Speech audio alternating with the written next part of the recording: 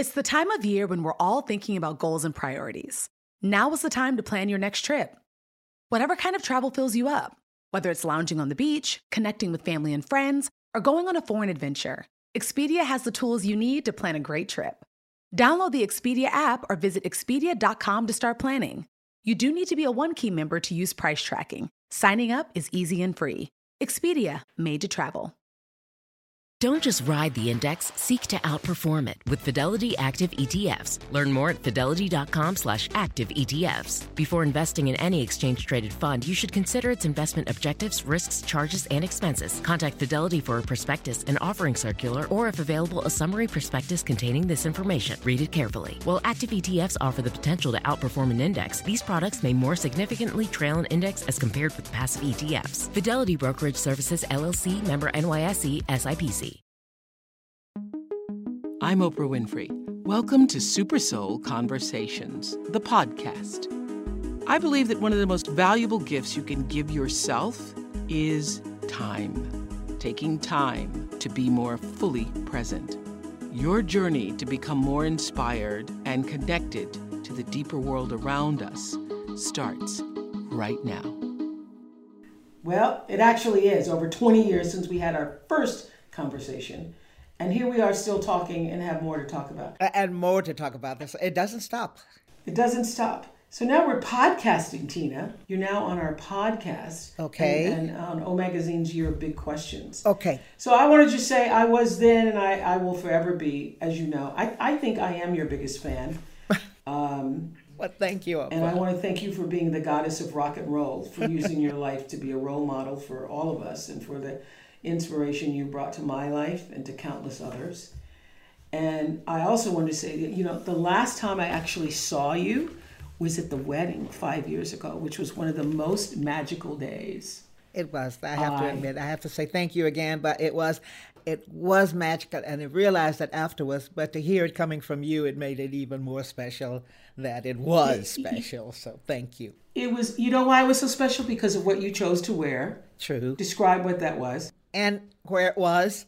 And where it was. With Jeff and all the flowers. And 140,000 roses. Yes. On and one the wall. tables with no tablecloths. And it was just out of instinct what I wanted for my first wedding. I didn't have someone for the planning or anything. It was just I wanted Jeff to put the flowers where I wanted them and give me the flowers that he knew about. And then all the rest of it was mine. And not to mention your handsome groom. I mean, we were all in tears when you all came out there in that, that incredible automobile. I don't even know what that thing was. It was the Rolls Royce. It was that new Rolls Royce. And I bought that one because I said, that's the last car. That is, I will not buy another car. Erwin has bought 2 or 3 since then, but I said, no, I have 2 Jeeps and the Bentley and the Rolls, and that's it. Oh, I don't need another one. That was beautiful. Well, you don't. I mean, that should have been the last car. But you know what? Is the last car. I think people will be shocked to learn that what felt like that incredible fairy tale moment, and it was for all of us watching, that even during the wedding, you had gone into the house. Yeah. Because you were feeling overheated or you were feeling something. What were you feeling? I have an old chest pain that actually I first felt in my 40s, and it never left me. And I have checked now, even still all kinds of, MRIs and x-rays. They can't find a thing, but they end up thinking that it was something in, the goosip or the swallowing. When you swallow, sometimes it spasms. And all I need to do is drink a glass of cold water or take magnesium. But I had the worst one at the wedding. That was very strong. And Oprah, it comes more with stress than not. Oh, well, there would have been a lot of stress that day. Also, it was very hot, I recall. Very, very hot. It was hotter than we all had expected, and then you had all these these fans made for us, these beautiful fans. But my dress was also pressing me really tight to make me look pretty, and it was too tight, actually, up in the chest area. It was, that's the first thing that I opened afterwards was that dress. But I felt like I looked pretty. I think people would be shocked to learn that in the last 5 years, you have suffered through many life-threatening medical challenges. I mean, so many, I couldn't even believe it when I was reading my love story. A stroke, intestinal cancer, vertigo, kidney failure, a kidney transplant, in all since that all kind of started 3 months after retirement. The most magical, yes. Yes. And Oprah, it came, I had no pain, but my body was reacting from the cancer in the colon, from the kidney failure, and it sounds like it continues and goes on, and it does. All of that was happening to the body, but there was no pain. So I felt like, what is it to the doctors? And they said, well, we don't know. And then they came up with the fact that there was cancer in the colon. There was both kidneys were already gone, and the infections from, it's not infections, what they call it. The kidney takes care of all of the cleansing in the body. Cleansing of the blood, that yes. had started to toxify, so it was on its way. And I said, well, I'm ready to go if it's time. I mean, my mother and sister have gone. And Erwin said, no, I don't want another partner. And so it went on and on. Erwin said, I don't want another partner. I only want you, Chatsi. And you added that over. Well, he said something like that. So then I went 9 months under dialysis. You call it dialysis. Yeah. Dialysis. And that was when they put a tube into your chest and they wash your body for 2 hours, 4 hours, 2 hours intervals. And so I did that until for 9 months, and they wouldn't give me Erwin's kidney because there had been growings in the colon. And if they had did the transplant, then they have to give me medicines that makes the kidney grow. And so I had to wait for 9 months before I could get this nice little baby kidney here. Because the kidney medicine would have contradicted the cancer medicine, so you have to wait until you get rid of the cancer so you can prepare your body in order to receive the kidney. Yeah, the cortisone offered. You must take the cortisone to help the kidney to grow, and I'm still taking that. So you say in my love story that the stroke delivered a powerful blow to my body. So let's just start with the stroke. After a while, I couldn't keep up with everything. I don't know how you did. You said, the stroke had delivered a powerful blow to my body. My entire right side was numb. I would have to work with a physiotherapist to learn how to walk again, and that using my right hand would be a problem. I even had to be taught a special way to get up if I fell down. I was beginning to understand that I would fall down a lot. It's so hard for any of us to imagine you, fearless teener, the one who climbed the Eiffel Tower, danced on the moving crane. But if you had seen... having to learn how to walk again. But listen... what was going through your mind? If you had seen me in the hospital after they left me, I didn't believe that I couldn't walk. I said, bull crap. And I stepped out of bed and went flop to the floor. And I said, oh my God, what have I done? I didn't blame anyone else, but I felt I had done something that created... I didn't even know then that it was a stroke. So I struggled on the floor, had to learn how to get up and all of that. And the next thing I thought, I never thought that I would be disabled to stand up and walk. That's what I thought. And then I said, no, I'm going to train it. I'm going to will myself to do it. And then that's when I started working with the right hand, forcing the right leg not to limp. And it was, but I wasn't depressed ever about it, Oprah. I was just determined to fix it. Wow. Yeah. But then I was trying to figure out in the book, where then, so you had the stroke first. Right. So that feeling overheated on the day of the wedding, that had nothing to do with the stroke that came later, or did it? The stroke came later. No, you know what came first, Oprah, was the vertigo. The vertigo. I went on my honeymoon and did all of that. And I came back and I said to Irvin, I want to find out. I remember you interrupted the honeymoon to come and see me at Hotel de Kock. Yeah, yes, absolutely. All of that. But I was still determined. Next thing is to find out what was that feeling in my chest. I always have to know, because then you work with yourself to fix it after you find out what it is. So then I got back home and I went to the hospital. And while they were checking me out, the blood pressure went up. And 2 days later, the stroke came. That was the beginning of the first part of the sickness. Then, yes, that was the first part of the sickness. Then I went at home away to Germany, to St. Moritz, and then, Oprah, another kind of sickness took over from the colon, the growths in the colon. That was impurities in the body. So you're recovering from the stroke. So while you're recovering from, let me interrupt here. While you're recovering from the stroke, trying to teach yourself to walk again, Tina Turner, right, and to stand again, you discover that you have intestinal cancer in the colon. Right. Then I had to get rid of that. After he showed it to me, I didn't want it in the body. That was first. So then you had to get they went rid in, of that.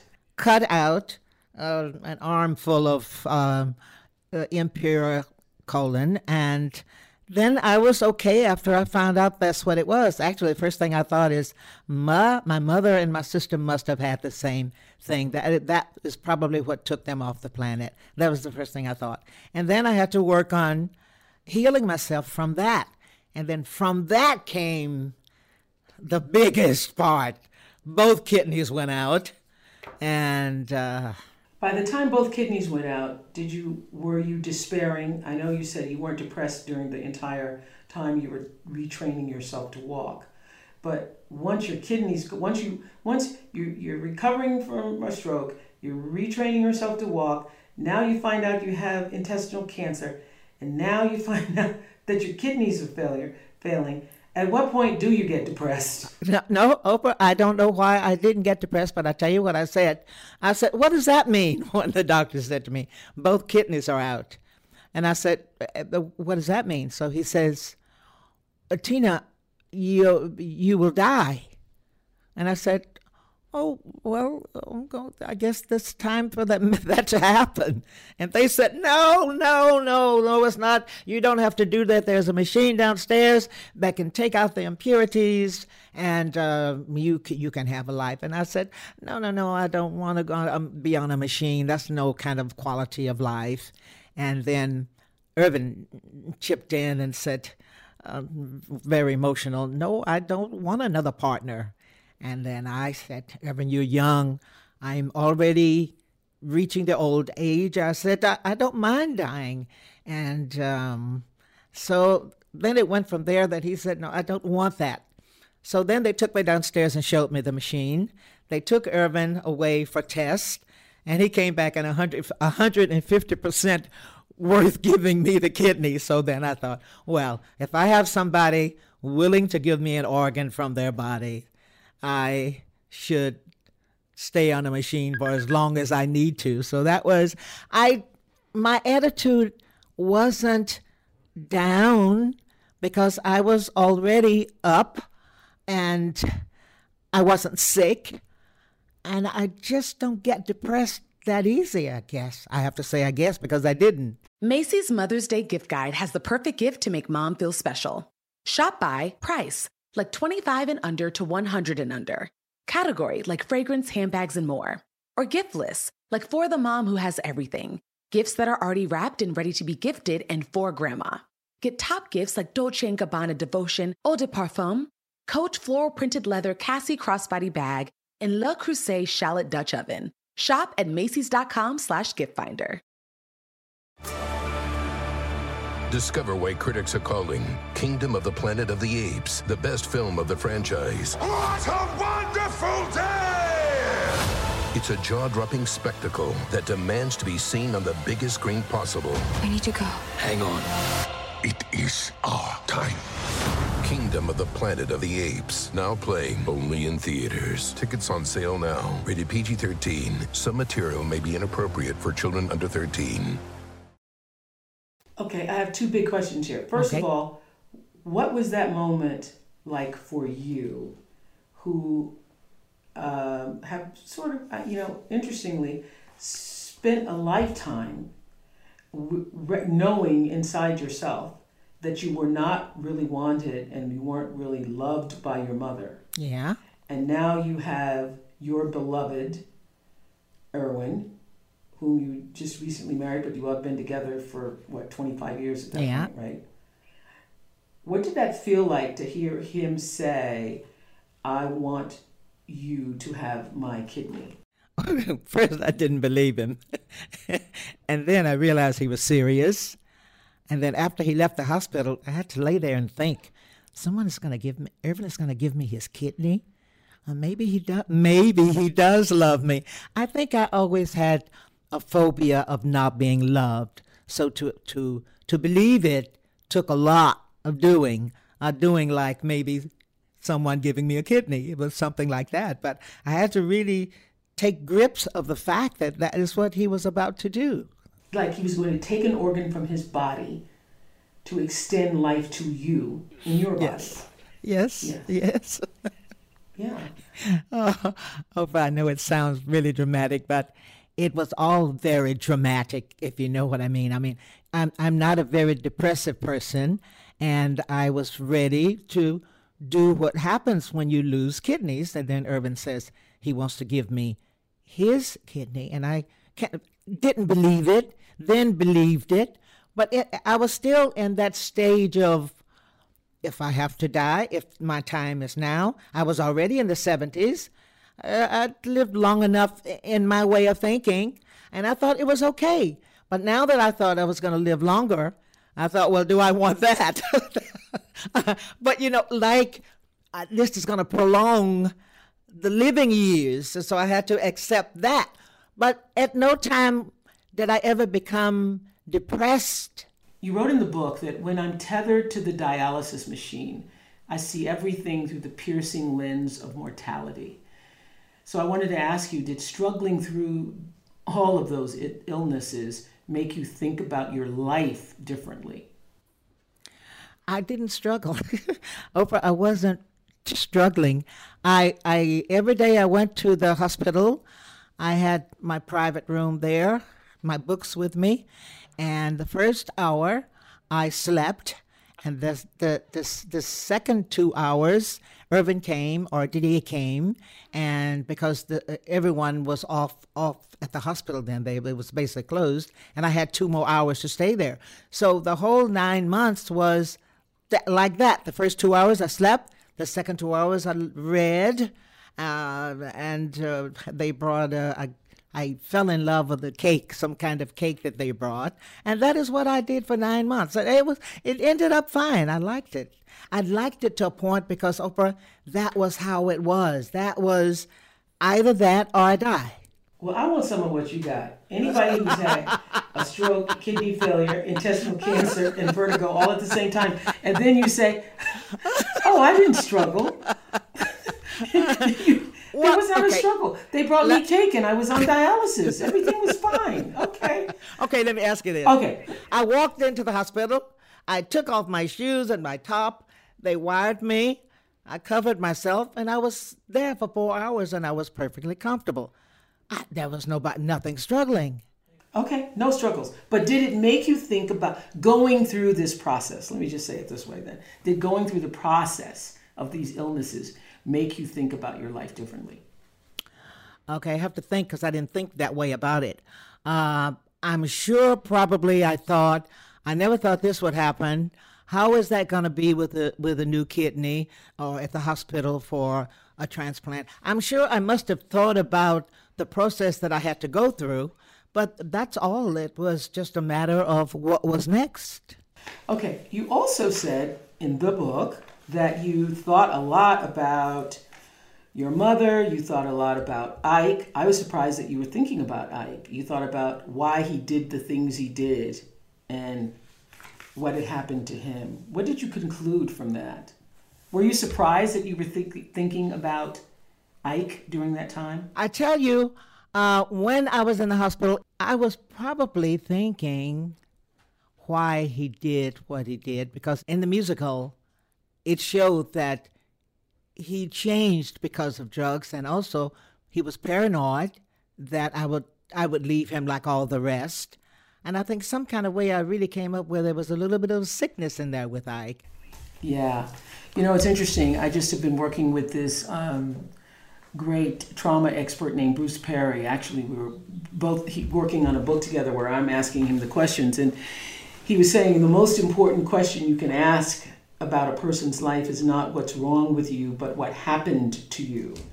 Because what happened to you, particularly if you were traumatized at an early age, affects the way your brain works, the way the synapse in your brain works, and has a major impact on you in the future. What happens to you as a young person. And so when you were saying in the book, I've been looking for the reasons behind his behavior, trying to figure out where he was coming from, telling myself, oh, that's why he did what he did. All these years later, I wanted to ask you, why do you think he did what he did? Well, I think he did what he did because he couldn't sing. He had to depend on me to do the singing. And at that same time, when we couldn't get a hit record, I was being blamed. And so he had to find someone for the blame. And the alcohol or the drugs or whatever he was taking shifted all of that weight, all of that, the cause of no success on me. Then, of course, I started to write the songs or to do whatever I could do to try to get hit records to change him because he hadn't been violent and like that before. Well, I'm wrong. He was always violent with Lorraine, the lady of the two children that he had for her. And he just had that streak. He actually did have a little bit of a sickness. Yeah, I mean, yeah, he sounds like he was really damaged as a child. Yes. And yeah, you spoke about what happened to him, witnessing his him father. having to witness his father. Yeah. I don't know how old he was when that happened, but that obviously had a major impact on him. And you know, when he was growing up, he was really quite unattractive. He became better looking after, teeth and hair and all of that stuff that goes with Hollywood. And the girls wouldn't actually date him. They would meet him behind closed doors or in the back seats of cars, steamy windows. But so he had that phobia also, that girls didn't want him because he was unattractive. He had all kinds of phobias, I think. And he was street smart. He didn't have the education either. Yeah, he didn't have the education. His English was, it wasn't English. It was, he made up his own English basically, but he was good with counting and he could read, but when you're intelligent, you're able to do things fluently. So he didn't do it fluently, but he understood. So he was good with contracts. He was good with knowing what a like record company was is. his favorite word. If it works or if they can do things or telling them what to do. But that was business. Yeah. But he was not an educated man. He dropped out of school at the 8th grade. Yeah. You know what, though? I believe we could trace a line, if we were to trace a line from the bravery it took for you to write your story back in the 80s, Tina, to women today speaking out about Harvey Weinstein and other powerful and abusive men, and the accountability that's finally taking place. I think that there is a direct line to you speaking out, then other women speaking out. Remember, I said this in the 90s when we were on the Wildest Dream tour, and I remember standing there with this woman saying, I wanted to come and see Tina because hearing Tina tell her story and to be able to rise the way she has makes me think I could too. Yes, it was. At the time the book was written, there's even more written now about it because I had more time to reflect on what actually happened to Ike. And I knew it wouldn't get better. It's why I left. You say in the book, you still have never seen What's Love Got to Do with It? No, because they weren't actual enough. I mean, they tried to make it even more, in those days we call it the zoot suit, the guys and how they dressed and how they spoke. And it wasn't how it was. There was a movie New Jack City, and I always make that parable. That is what Ike's life was like, but they made it really street and really unattractive, and I couldn't watch it. I saw a little bit of how they had changed the house, and I realize now that is what makes a movie, but I didn't realize that they would change it that much, and I couldn't see it. And you still haven't seen it? Okay. No, and I won't. Was it not because it would, and you still won't see it? Yeah. No, because it was not precise, Oprah. It was not correct. It was not how it was. That's what I like about the musical. It was actually, the musical is how it was. When she walked up on the stage and how she explained to her grandmother, you know, everything was how it was. Discover why critics are calling Kingdom of the Planet of the Apes the best film of the franchise. What a wonderful day! It's a jaw-dropping spectacle that demands to be seen on the biggest screen possible. I need to go. Hang on. It is our time. Kingdom of the Planet of the Apes, now playing only in theaters. Tickets on sale now. Rated PG-13. Some material may be inappropriate for children under 13. Are you ready to unlock your inner greatness? If so, make sure to listen to my podcast, The School of Greatness, hosted by me, Lewis Howes. Join me as I sit down with world-class performers, entrepreneurs, and thought leaders to uncover their secrets to success with new episodes every single week. Whether you're striving for personal growth, business mastery, or simply seeking inspiration, The School of Greatness has something for you, and you can find it on SiriusXM, Pandora, or wherever you listen to your podcasts. Subscribe and follow to the show so you never miss an episode and start your journey to greatness today. Okay, so let me ask you this. Did helping to develop and later watching Tina the musical change the way you thought about your life? What was it like also seeing your life put to music that way? So that's two questions, but first of all, at first weren't you reluctant to even do the musical or to have the musical done? Yes, I was reluctant because I was retired. I didn't want to remember Oprah. I didn't want to talk about it because I knew that I would have bad dreams, and to talk about it, it's not a good feeling to remember. And there was so much more in the back of the mind that happened. It all comes forward when you start remembering. And I didn't want to get involved with it. And then the Yope company, Fernanda company came. They all came to the house to talk me into it. And I said no until the very end, and then the Mr. Fernandez said, no, it has to be this. He explained to me what a musical was and what it has to be, the message of it, and that mine was a true story and one that should be a musical. And then I thought, well, yeah, there's no one else to tell them the story because everyone is gone. So then I got involved with it, and now I feel proud of it. But that was how it was. Yes. And how do I feel looking at it, seeing it? I didn't feel anything the first time because I had already told them, and I knew what they were going to say and how they were going to act. I felt proud the night of the opening when I walked into the room and everyone stood. It was a very nice respect.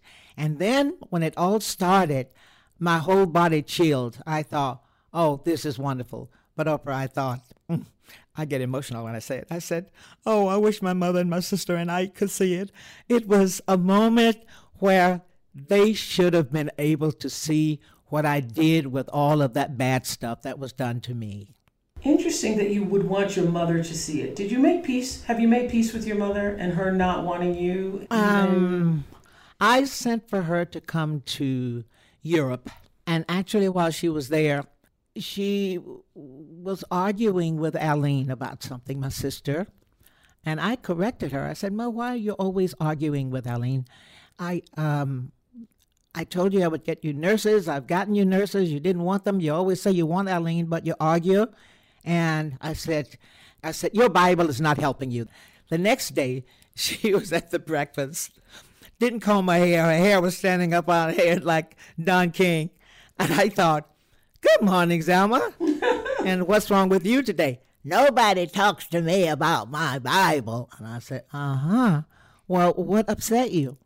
you came last night telling me that my Bible is not doing blah, blah, blah. And I said, okay, Ma, if you feel that way, you can get yourself dressed and I will pack your things and you should go home because I don't live like that anymore. I said, I live a happy life here and you're bringing all of this negative energy.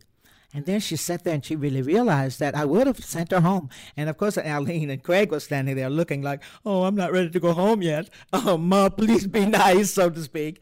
And after that, she cooled her heels, so to speak. And I think the 2 times that she was sick, flew in to see her. I just kind of saw that she wasn't aboard water. She didn't realize that, how do I say that, Oprah? She didn't realize that I wasn't a favorite of hers or she didn't act it. And maybe that's why she took sides with Ike. I just figured that was her mentality because he had money, that she always felt you should get someone that could do something for you. And I think she felt that Ike could do something for me and that I had left him. So I think that was her attitude. You put a lot of thought into these things when you get older. Does that make sense to you? Yes, it does make sense to me, but still, you are Tina Turner. You were Tina Turner in her lifetime. So she got to see you perform. She got to, bask in the glow of the light you brought to, the family and also to the world and your career. She gets to bask in all of that. And yet she still sided with the man who was your greatest abuser. Yeah, and she thought... That's got to be painful. Wait. When I was with Ike, she thought it was Ike. When I left Ike and went to Roger, she thought it was Roger. It was Ma's sickness that she would say, you're my daughter. I know you didn't do it. She didn't see that I had any kind of creativity. Or talent. She just thought that I could sing and dance, and that's all. That was Ma's mentality. Yeah, and when she even saw your apartment, your house decorated, she thought then it was Erwin, that it was Erwin. Once she was in Switzerland, and I said, Ma, you guys sit down and watch the lake. I'm going over and decorate the guest house. And then when I said, okay, it's ready, come and look, she stood there and she looked. She didn't say, those times when she was caught in a moment, she didn't say anything, just kind of stuck her lip out. She was, you know what Ma was? She was she grew up as a spoiled father's daughter. And that's why, and she was stubborn. And if she didn't believe something, or if she didn't understand it, she just left it like she didn't understand it and stayed how she thought. Yeah. But she never believed in you, she never believed in me. She never cared about me and never believed in me. But Oprah, even when I was a young girl, I didn't care that she didn't love me until she left. And then that was to be without the mother. But I didn't care so much that I didn't have a mother that petted me. But that's why I'm saying I find it strange that she didn't love you, she didn't care for you, she never believed in you, and even sitting in your house in the south of France, she's still, ragging on you. And when you walk into the theater for the first thing I thought, Tina, the musical, yes, the first thing you thought is, I wish my mother was here to see it. Because then she couldn't say that nobody else did it unless she would say the front end of people did it. She would have always blamed someone else because she didn't believe in me. She didn't believe in you. Yeah, I think that was my mother's situation. She never wanted this child, and when this child grew up to be successful and creative, she didn't accept it because it was something she didn't want. Why wouldn't she want it? Maybe jealousy. Is there a certain thing as a mother's jealousy? Yes, of course. Don't know. Yeah, very, very much. Well, obviously that must have been the case because it never went away. Well, you told me. Yeah. Yes, you told me in our interview in 2005 that we did for the magazine that you didn't think of yourself as a legend like Barbra Streisand or Aretha Franklin, even though you've sold more concert tickets than any solo performer in history. I want to know if your view of your career has changed at all since then, since we spoke. Somewhat. I'll tell you why. I think what I meant was Barbra Streisand and all of those glamorous ladies. That I was never glamorous. I was always a little rock and roll and a little funky and all of that. But I didn't care about being glamorous and all of that. I just loved the freedom that I had, and I enjoyed the work and the band and all of that. That was the love. That truly was the love at the time. And then what came after that was this, when the Fun Into people all came and showed me that it's a story. A story is a musical, and what that story would do to people or could do to people. But that is why what they were interested in, why they were interested in making a musical. And then I thought, so all of that work, all of those years that I was working and enjoying it, I was also influencing the people. So that is when I started to put value on my work. But before that, it was just work. Could you see, Tina, when you're watching a musical? Because this is what I felt. I felt such a range of emotions. Really? Yes. Only time I felt emotional was when Ma and Aline left, and I was sitting at that table singing Nutbush. I felt the little girl being left. I really felt a little bit emotional, but not enough to really cry, just the feeling of emotion.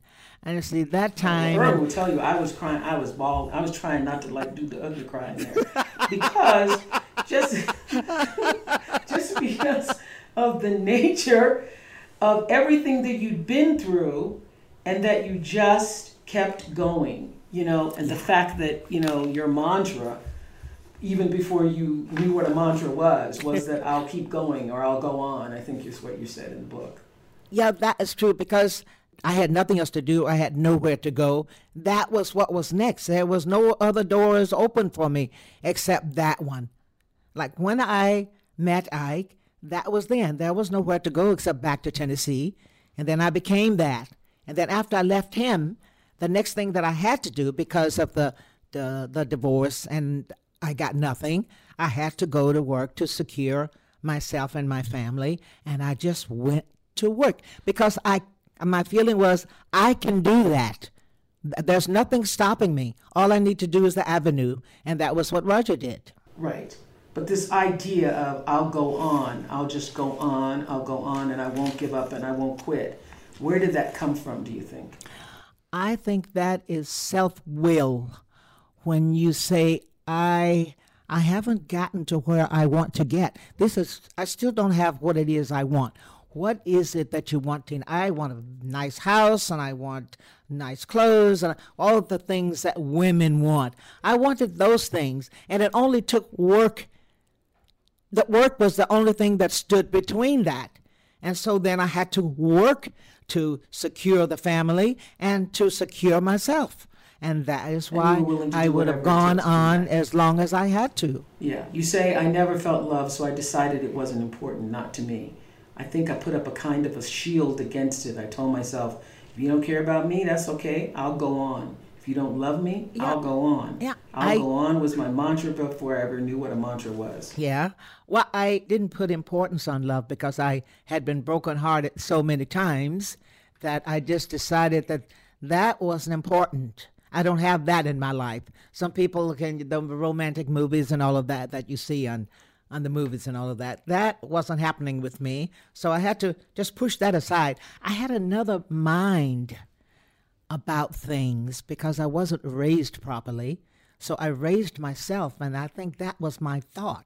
Does that make sense? Well, you've grieved in so many different ways throughout your life. For the mother who abandoned you, really. For the pain you suffered in that first marriage with Ike. Yeah.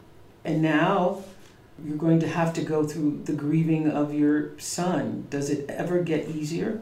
I think I was born with an inner, maybe the Indian side of me has something where they just, how do they say, they can withstand. Is that correct to say? They stand with whatever is thrown at them, or whatever happens is what it is, and you must go forward. You must continue.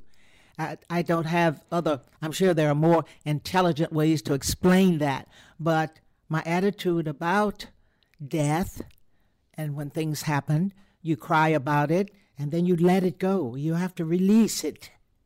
A lot of tears went in those painful times, but Oprah, it's all gone now. I think about it without crying. You let it go at a certain point. Our conversation will continue in the next episode. You can listen by downloading Part 2. I'm Oprah Winfrey, and you've been listening to Super Soul Conversations, the podcast. You can follow Super Soul on Instagram, Twitter, and Facebook. If you haven't yet, go to Apple Podcasts and subscribe, rate, and review this podcast. Join me next week for another Super Soul Conversation. Thank you for listening.